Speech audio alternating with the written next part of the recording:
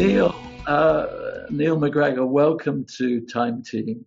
So I think you were the director of the British Museum for 13 years, something like Yes, from 2002 to 2015. Yes, extraordinary. And before that, the National Gallery, I think. yes. So it was a big shift moving from European paintings to world archaeology and world cultures. Because the one thing the British Museum doesn't have, is the only thing that I knew anything about, which was European painting. So what was good about it was that I was equally ignorant about every part of the museum, and but equally, and therefore equally curious about it all, and able to this wonderful privilege of learning that collection with experts on hand and being tutored in the collection. It was wonderful, completely wonderful. So it was a total, every day was an education. I've recently had a conversation with John Preston, who wrote The Dig, and whose aunt Peggy Piggott actually found some of those wonderful objects. And amazingly, I hadn't realized this until I did a little bit of research, that you were there and managed that the transition of the objects, that amazing new display, because I think John said when he went to see the old display, he rather felt it was a bit up a side corridor or something. I mean, that must have been an amazing thing to have in front of you. And how long did it take, and what were the challenges of this, world famous set of objects? Well, it was one of the most exciting things. I mean, working in the British Museum is a privilege. You know what it's like to work with with great things. And working with the Sutton Hoo treasure was an astonishing challenge and privilege. Of course, the lucky thing about being director is that you don't really do much of the work. You have real experts, gifted colleagues who do that, who know about it. So my job was working with them and trying to decide how the Sutton Hoo treasure, that extraordinary group of objects, fitted into a much bigger story of Europe at that moment, what we call the Dark Ages. And that was a wonderful opportunity because it allowed us not just to make sure that we could present the objects well lit, well labelled, drawing on the most recent research, actually show how they connected to the rest of the world. So the area where I was most involved was in those conversations. They were fascinating because what we were able eventually to do was to display it, the treasure, at the end of the Roman Britain gallery, exactly where it should be. So you come out of Roman Britain and then you're into Sutton Hoo. But it's also the gallery of a crossroads. And that let us go, so we came out of a Roman inheritance. There was Byzantine material, of course, in it, coins from Byzantium, and links to the Middle East. So you go from the Sutton Hoo gallery towards the Eastern Mediterranean and the world of Islam. And you also go from the Sutton Hoo gallery into the later Middle Ages. So we were able to put those collections in the context of Roman Britain, of the collection from Scandinavia, from the rest of Britain, and from the Eastern Mediterranean, and then the later world. And that was the most thrilling thing, because you realize that the real power of that collection, as of the Sutton Hoo objects as a collection together, is that they are putting this world together. The different worlds of Northern Europe, Scandinavian, British, and Roman, and Eastern Mediterranean, and it's all there. And that idea of one collection, one ship, that holds really the whole of European history at that moment together, and to be able to show that to the visitor, I think make it fairly easy for the visitor to grasp. because as you walk through, I think almost unconsciously you're taking what's going on. That was the first thing. The second thing was, was it possible to give some idea of the fact that this had been found in a ship?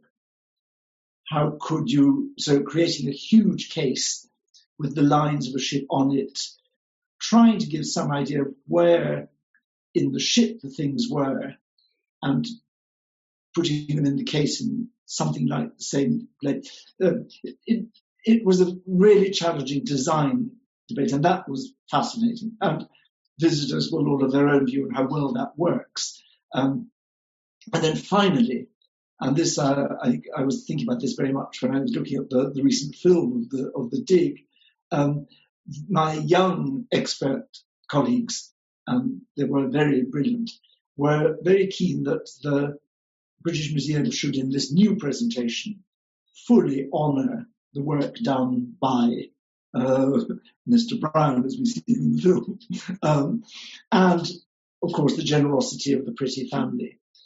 And I hope that has been properly done, because the British Museum was, I think, rather high-handed in its approach to this amateur archaeologist of the day, to realise what a huge achievement his was. And also, one can't ever, I think, adequately acknowledge the generosity of Mrs. Pretty. So what I found fascinating about it, from my point of view, not being a specialist of that period at all, was the bigger story that Sutton Hoo was part of, and also what that discovery in 1939 meant. The people who made it possible. I mean, two extraordinary people. And I think the film honours those two people very, very well. Which of the Sutton Hoo objects did you most find yourself staring at and saying, "My goodness, this is exceptional"? Which of those objects most caught your attention? Well, I suppose very conventionally it would simply be the belt buckle, and the quality of that work, and the sheer beauty of it, but the skill, and realizing not just where does the gold come from, where do the stones come from, and again that takes you into a wide and wonderful network. But because in that object you have something of supreme accomplishment, but also a demonstration of the extent to which humans have always struggled to make beautiful things and brought things from far away to put them together into an object of beauty. And that is, it's something you find across the British Museum. But something that fascinated me was you could find comparable objects in all cultures. So that object, I think for me, was the one that I kept going back around, trying to construct from the little I knew, but from what I could gather from my colleagues, what kind of power system, what kind of court, to use an anachronistic word, was there in East Anglia at that moment? What was it like to be, and what did it mean? How did that community, that society work, that one person was able to command this resource? And what I love about the Sutton Hoo collection is that, in a way, rather unlike, say, Egypt, we just don't know. We don't have any of the written evidence. We've got no documents. You just have the things. So you have to do this by your own empathy, imagination. How does power work among human beings? How do these things come to happen? And that forces, I think, you to think about how all societies work, our society. And that's what I find so wonderful about Sutton Hoo. What is there is marvellous, but you have to bring, you have to play your part in finishing the story, in making the story. You are, the visitor is the co-author of the story of Sutton Hoo, every visitor. It's rather nice to think that I was looking through some of the British Museum photograph collection, where it shows Peggy Piggott, John's aunt, actually excavating that brooch Wonderful, wonderful. I mean, what a moment in time. One of the things that a lot of people in Britain associate you with was a marvelous series you did for the BBC, which took 100 objects, I think. Yes, 100 objects. And bravely, you took on the task of selecting, or wonderful task of selecting 100 objects, and in a sense, giving your take on what they told us about the past. And it's a wonderful series, and there's a very nice book that goes with it. And I asked you before we talked, really, if we could, between us, less slightly dramatically wonderful objects, but some of the objects we dug up on Time Team. Can I ask, have you seen Time Team? Have you seen any Time Teams? Oh yes. You don't get to work with archaeologists without being made to watch Time Team and then choosing to watch Time Team. What was your impression of Time Team? What was your first impression of it, having watched one or two of them? Well, of course, the first thing is exactly that moment of excitement you were talking about discovering the great thing. And because I had never studied archaeology or worked in archaeology, the sheer fascination of the process of recovering things from the earth. I think for anybody who hasn't done it, and I haven't, there is something miraculous about that. It's almost like watching a sculpture liberate the form from the stone that he's removing. Slowly this thing emerges. The difference is, of course, that generally the archaeologist doesn't know what is going to be revealed, but I think it's fair. I think everybody, it doesn't matter how often you watch it, there's always a shiver of excitement about that. So I think that's the key thing, because every gesture, every action there is about curiosity. It's about wanting to know, wanting to understand. And I love that. There's physical engagement with making understanding. We selected a few objects. That's quite apart from what you then said about the objects, of course.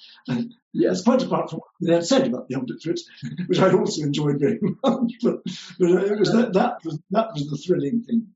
Yeah, and that range of artifacts. I mean, I occasionally think back, and I did a recent list of about 200 things we found. I'm not sure how many would eventually end up in somewhere like the British Museum, but because we found them, and I remember them being dug up. I remember the obvious ones. I remember, like a gold coin of Henry V that came out of the black goo of a castle moat. We were spreading mud all over these sheets, and we had a metal detectorist to go through this material, and he plucked from out of this mud this astonishing gold coin, a noble, and it was as clean and new as the day it was minted. It was an extraordinary thing to appear. Not everything we found was in such good condition. But I think we wanted to start. I'm going to try and do this chronologically if I can do it. You suggested a hand axe that was found at Gray's Inn. Yes. And you found this particularly interesting because it was found in the 17th century. And it was found with elephant bones. Now, that particular find, what is it that intrigues you about it? It's a rather beautifully made flint hand axe it's an ordinary sword. It's rather beautifully made. And what I was fascinated by was, in a sense, what happens after the Time Team people have got things out of the ground. What are they? And they're not often Henry V coins that you can immediately identify.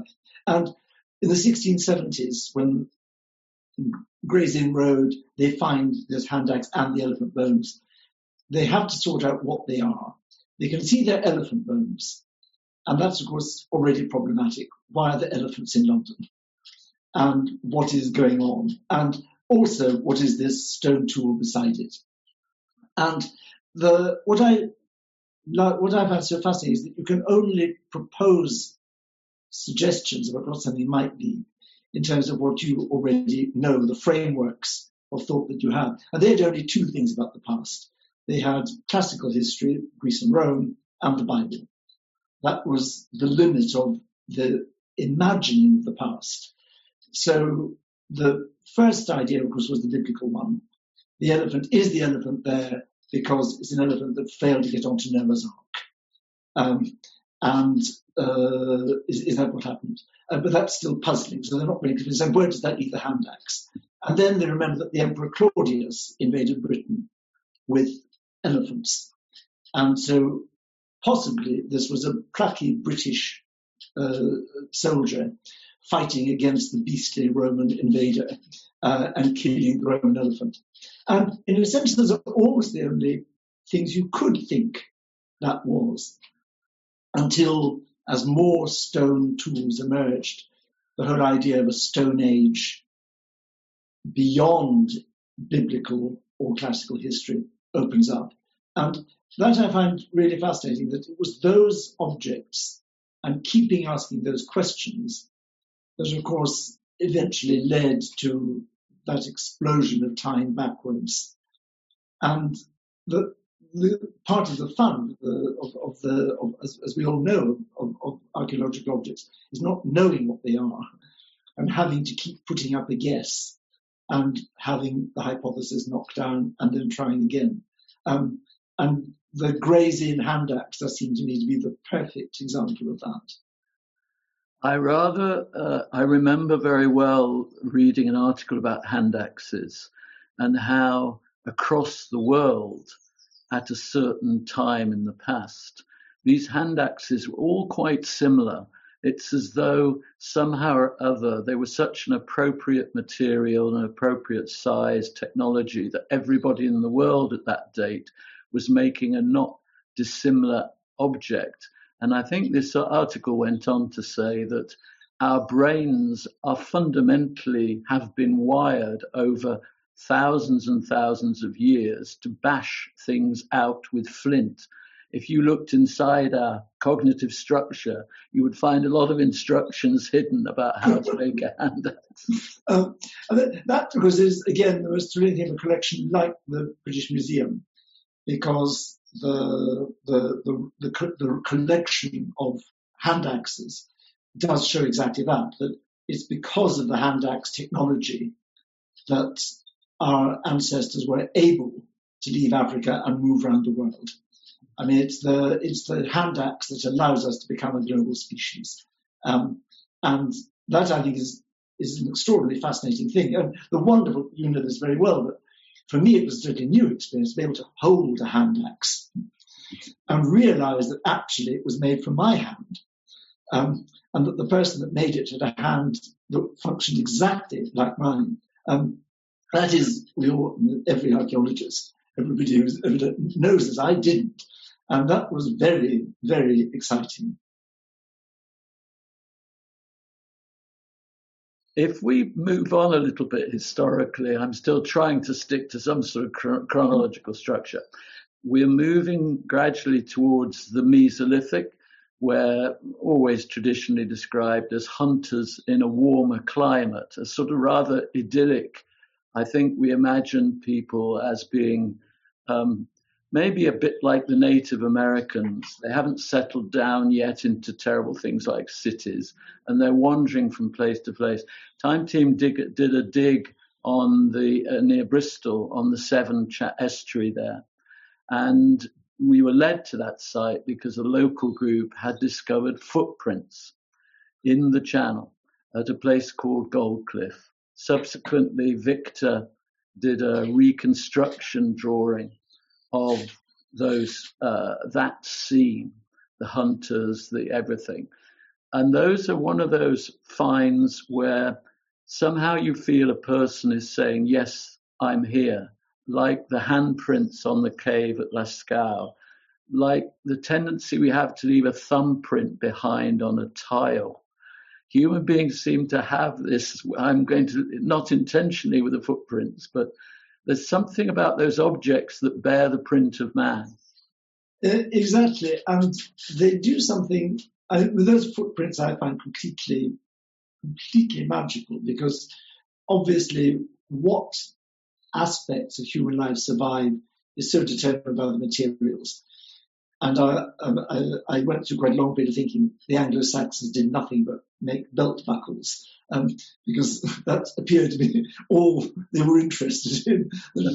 And to be reminded of all the other bits of human activity which leave no trace is, I think, a very important thing, and a difficult thing to imagine because there's no evidence. And those footprints take you so immediately back to that person then, this transient moment of a human life, which is what it all is, but which we normally can never recover.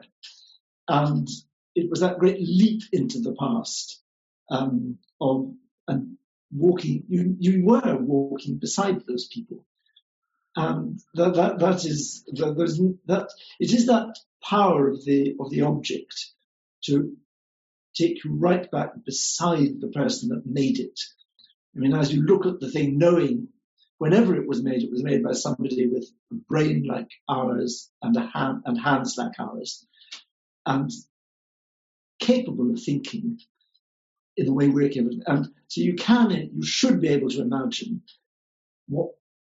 how they're seeing the world, how they view it, what it's like for them to live in this world. And those footprints, they're completely they're almost literally transporting. I'm going to introduce an object which I think you suggested, a British Museum object, the Folkestone drums that you mentioned. And I've seen these things. They're just huge spheres of limestone, I think, with a facial characteristic on them. They have a sort of magical presence.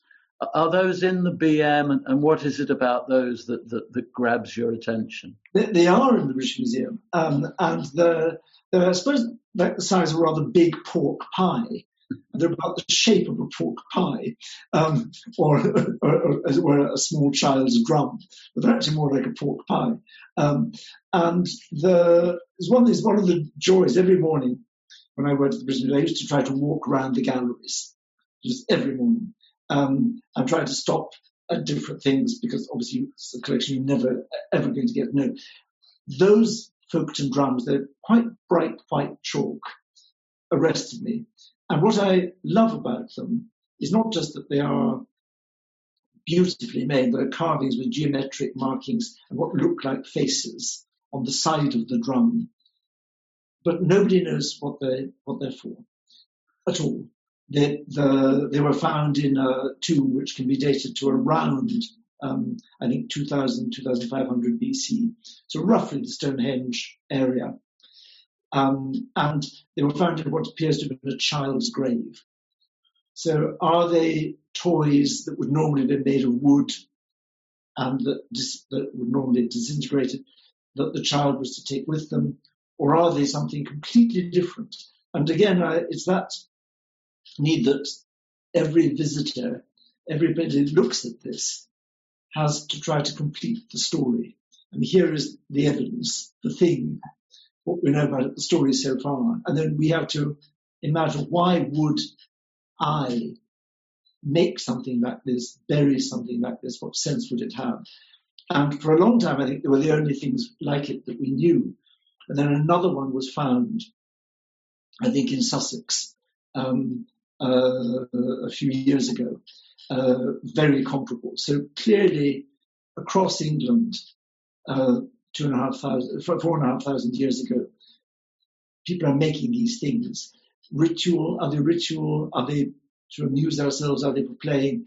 And that again reminds us that, because we know that these people would have had rituals, beliefs. They would have had games, music, so they are people in that sense like us, but it's the unknowability of the folks and drums that keeps drawing me back to look at them and think, what was the person thinking when they drew that? We're going to sort of head our way in a slightly zigzaggy fashion through history, I think, this morning. But I'm trying to get you to the Roman period, but I prefer, just before we get there, that one of the objects that has always been in my mind, partly because you're in London, BM was in London, and out of the River Thames came an extraordinary series of Iron Age objects. And I think I'm thinking of the Battersea Shield, Yes. which did that thing that those artifacts do of showing us the skill of the past and also the creative aesthetic feelings of the people making the objects. What I got very interested in with the Battersea Shield, and what I find fascinating, is the frequency with which beautiful metal objects are put in water and found in water. And I began to find that almost the most interesting thing. What is it about us that we want to put precious metal objects into water? And it's the same as throwing coins into a fountain, or is it? But when the British Museum, in the Roman daily life room, we used to have a little fountain. People threw coins in. I mean, quite extraordinary. It does seem to be almost a compulsion to put precious metal into water. And I was fascinated much later in the British Museum to discover that in Japan, there's a great collection of mirrors, of beautifully wrought mirrors, ancient mirrors, were regularly cast into lakes. And that's why they've survived. That across Europe, particularly at the time of the Battersea Shield, you find wonderful metal objects in water, rivers, bogs. And that's so it raises that fascinating question: why do we take precious things and take them out of use? And why metal into water, which does seem to run very deep in our psyche? Slightly less precious object I'm coming to now. A couple of things found on the Time Team find, and they happened to take your eye in the list I sent you, was a Roman die made out of bone. We found one in Cirencester, the dig at Cirencester, and one on another site. What is that object to you that you find interesting about it? Well, the fact that we need to play. And we need to distract ourselves, all of us. And in every culture, you find that, and not so much of it survives. I mean, some of the human activities leave very little trace. Sex leaves extraordinarily little trace other than us. Food sometimes. But the fact that wherever you are, particularly if you're soldiers, you need to play. It reminded me very much of one of those wonderful Assyrian winged bulls in the British Museum, which was at the entrance to the palace to protect the palace, and clearly manned by sentries.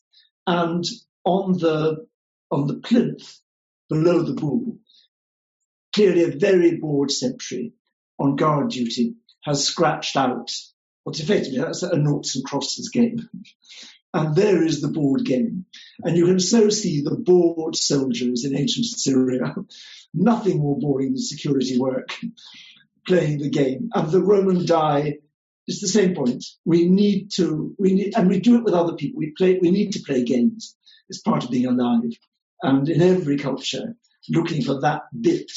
I mean, where are the games and what kind of games? And that it's chance, the die, that we are all. The game is also, like all games, it's about life.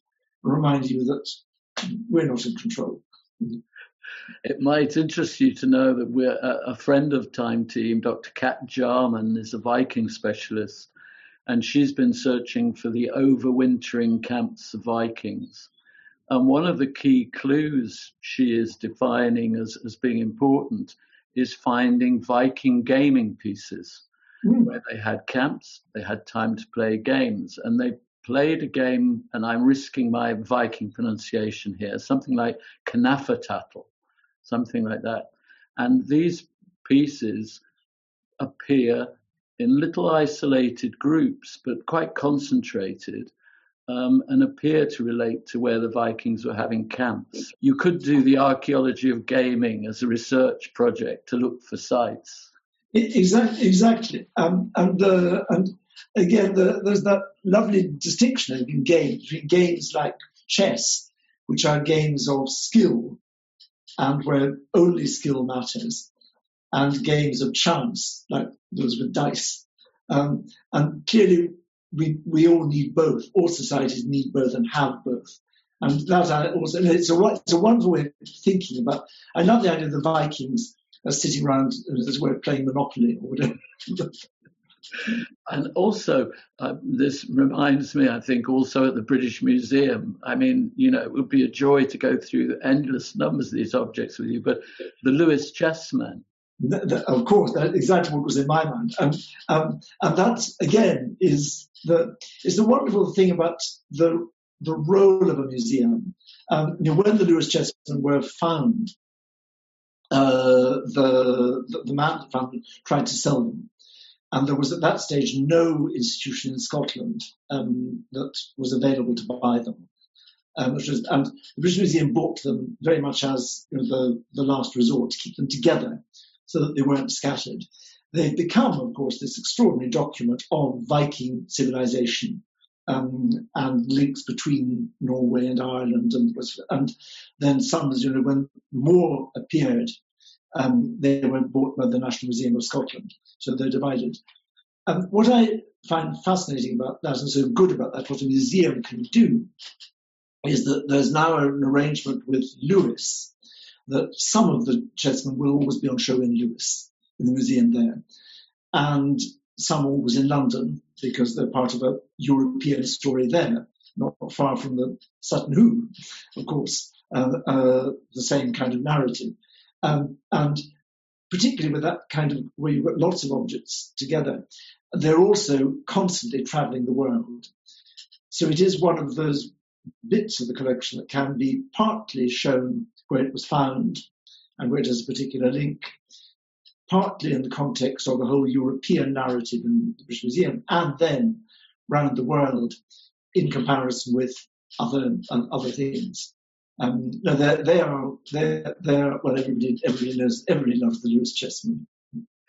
And it's interesting because when we were talking earlier, I think you mentioned the role the BM has and continues to have in both having the objects but also sharing them with where they originally came from. I think you mentioned that in relation to Sutton Hoo.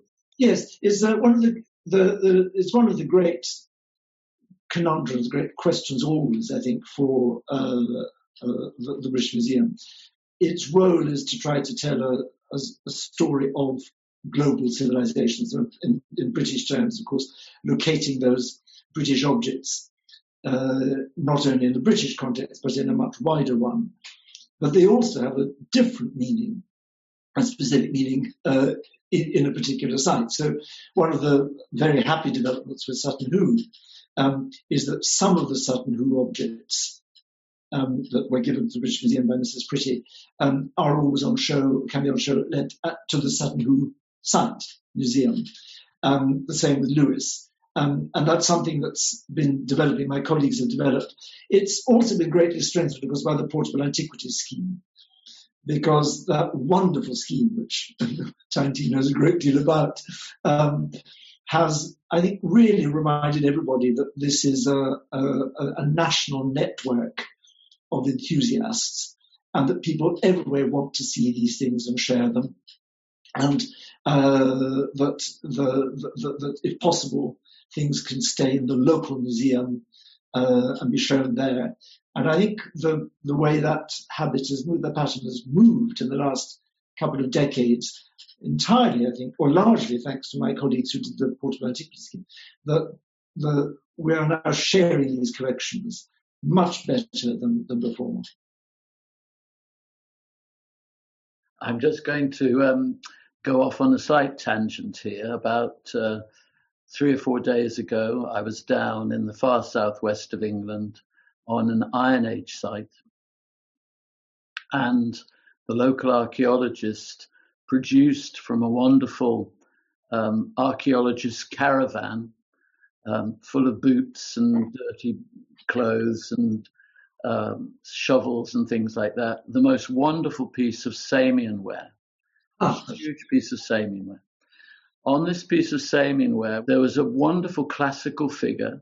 It's one of the biggest pieces of Samian ware I've seen. You know, it did that thing of why wouldn't there be a nice piece of Samian ware in the far southwest? You know? Exactly. Somehow you don't expect this to, you don't expect it to appear in this context. And this figure had a beautiful classical figure.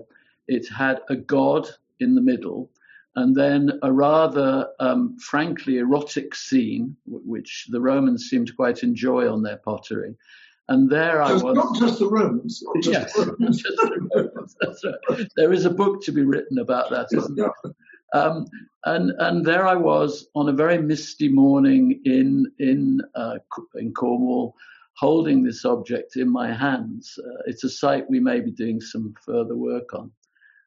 But to hold an object with such classical references, you talked about classicism, that where you can somehow sense the Roman, the Greek view of the world translated into an object, which is then valued and probably curated by a family in the far southwest of England.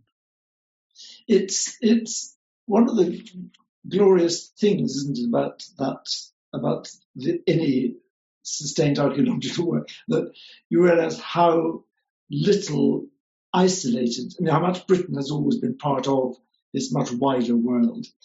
And I think it's very important at the moment when there's so much talk about Britain alone and Britain separate,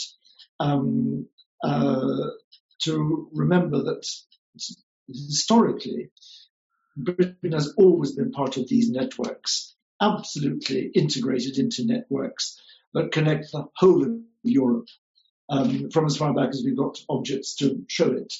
And that Samian ware is precisely the point, isn't it? That what's happening in the southwest of England is directly connected to what's happening and comparable things happening in the Eastern Mediterranean or wherever. And that has always been the case. I mean, you see it at Sutton Hoo again, and so on. And I think that's one of the great joys of the subject, isn't it? To realize the long links that bind us to all the rest of the world. Well, I suppose that sort of slightly neatly, conveniently brings us on to the subject of Christianity as an influence. And one object, I have to describe it to you. Mick and I and Teresa and all our friends were on an island in Scotland, Mull, and there was an early Christian site there. And we had been digging this site for days in the mud, finding the stonework. And at one point, one of the diggers looked down, and there appeared to be something that looked like a kind of impression of a waffle, a sort of square block with lots of little squares on it. And she thought it was a footprint, and then went back and thought, oh, hang a minute, I'll look, and lifted up one arm of a Celtic cross, a Celtic Christian cross. On the far outskirts of the world, this object, beautifully made, again, carved out of the local stone, part of a huge cross. And it was partly memorable because of how it was found. Mick was thrilled because he loved the subject. But it's that sense of Christianity appearing at the far reaches of the European world, really. Well, this is where I feel rather patriotic, of course. the role of Ireland, of course, first, and then Iona, as the preservers of an early Christian tradition, the extraordinary achievement of those monks through centuries of great instability and real isolation, how they managed to keep that teaching tradition and reflection going and expressing it in objects of elaborate and carefully made beauty, is one of the great cultural achievements of Britain and indeed of Europe. And I think we all know that from Ireland, from Iona especially, the missionaries from there not only re-Christianized or Christianized the northern half of our island, but then went on, of course, across the whole of northern Europe and right across the Netherlands and Germany. You find Schottenkirchen, which usually means Irish, actually, but that Irish, Scottish, Celtic Christian tradition. I think it's an inspiring story because keeping that light burning through the centuries. And then it was a story that was written out of history largely, or certainly suppressed, by the triumphant Rome that arrived in Canterbury. And I think one of the things we need to do when thinking about ourselves in our history is to remember that it was actually Ireland and Scotland that kept that flame going, and that their achievement has never been properly, I think, acknowledged in the way we learn our history at school, whatever. So I wanted to talk about that object because as a little Celtic flag-waving moment. I've got a rather nice... Not all Vikings, you know. Absolutely. I've got a rather nice book by, I think it's Thomas Cahill, called something like How the Irish Saved Civilization. Exactly. He paints a fairly grim picture of Europe going to hell in the handcart, while on the fringes, places like Iona, places in Ireland, they were keeping the book, the writings, the scriptures, the learning, the teaching. Exactly. Yeah. And it's a good lesson to remember. It's the periphery can rescue the centre.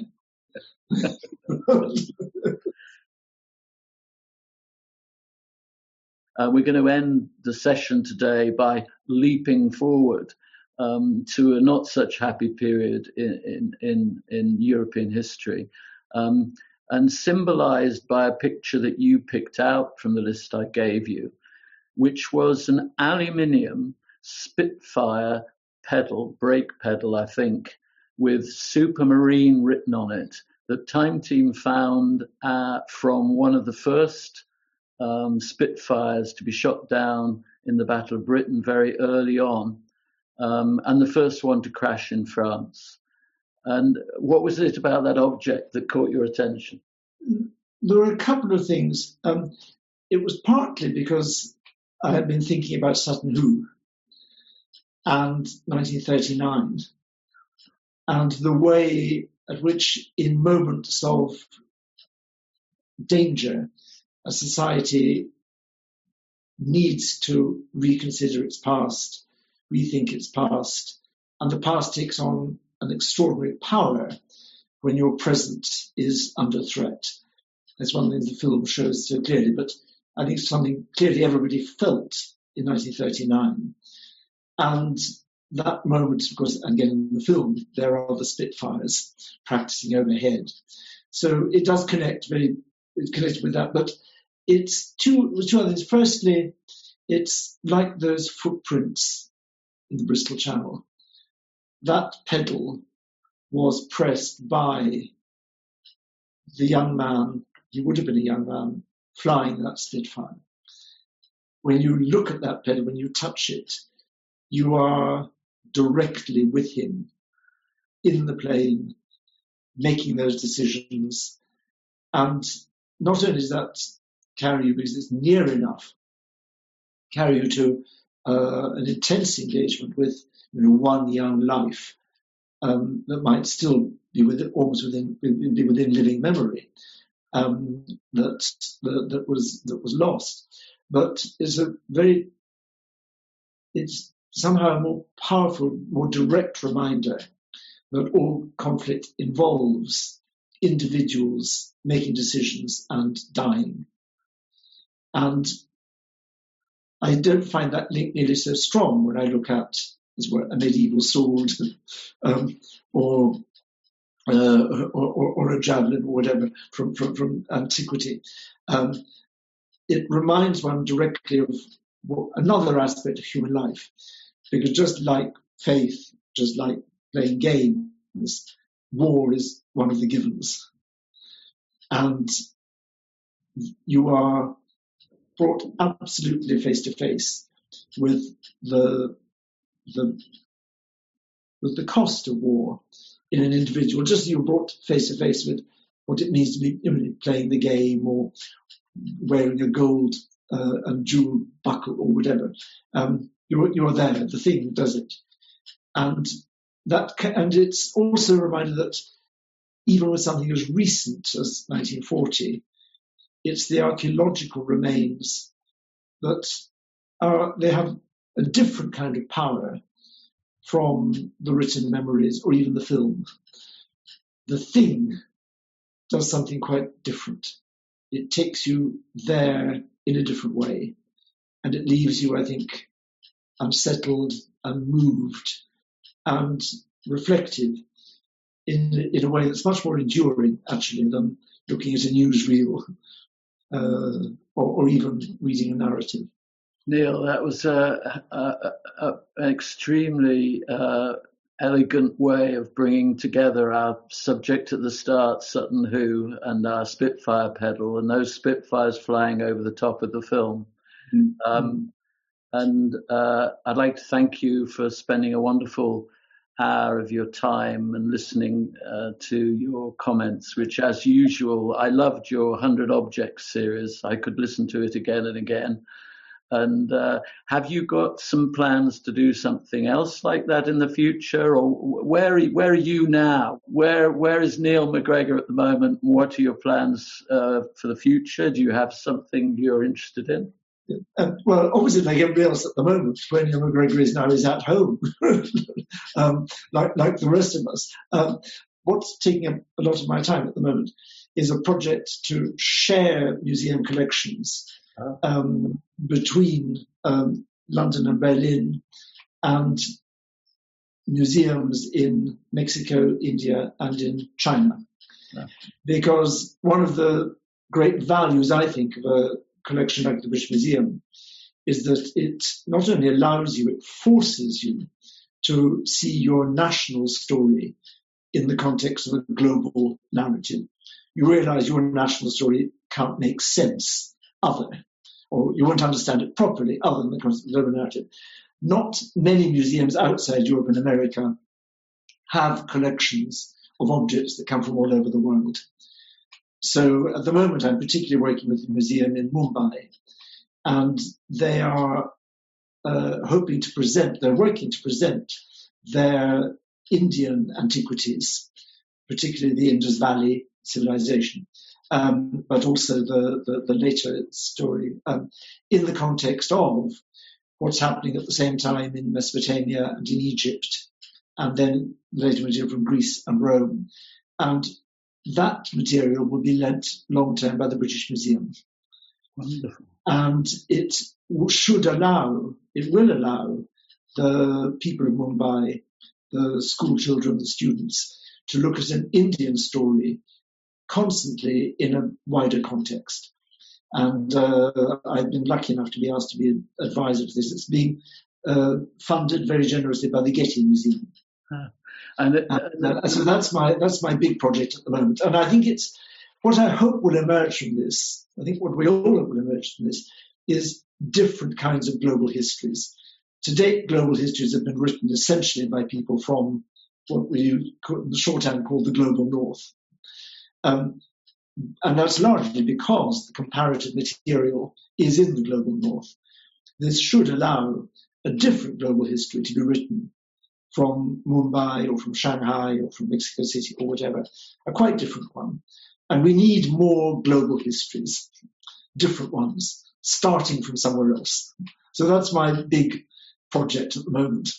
Excellent. Well, we will keep fascinating, because I think often the Indus Valley archaeology and history is something that we know too little of.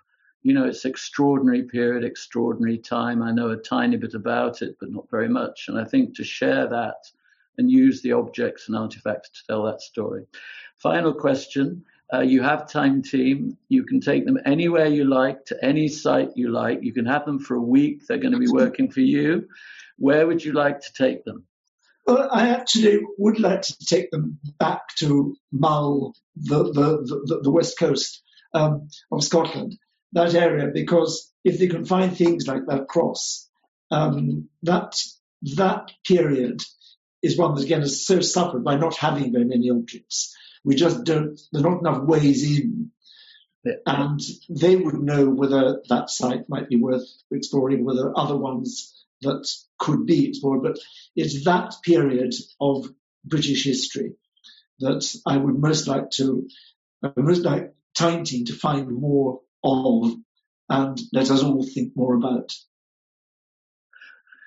Neil, thank you very much. Lovely to hear from you, and I wish you best of luck with your projects. We'll keep an interest in those, and hopefully you might come back for another session. We'll have a look at some early medieval objects in our next list, and I really look forward to talking with you about them. So thank you very much indeed. It's been a great pleasure.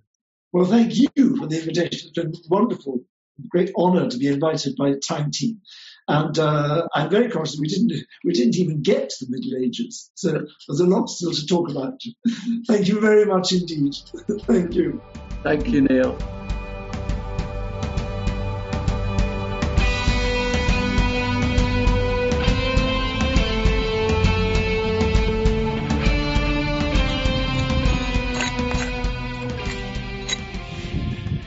We can't do any of this work without you, so please subscribe, back us on Patreon, and make sure that Time Team comes back again.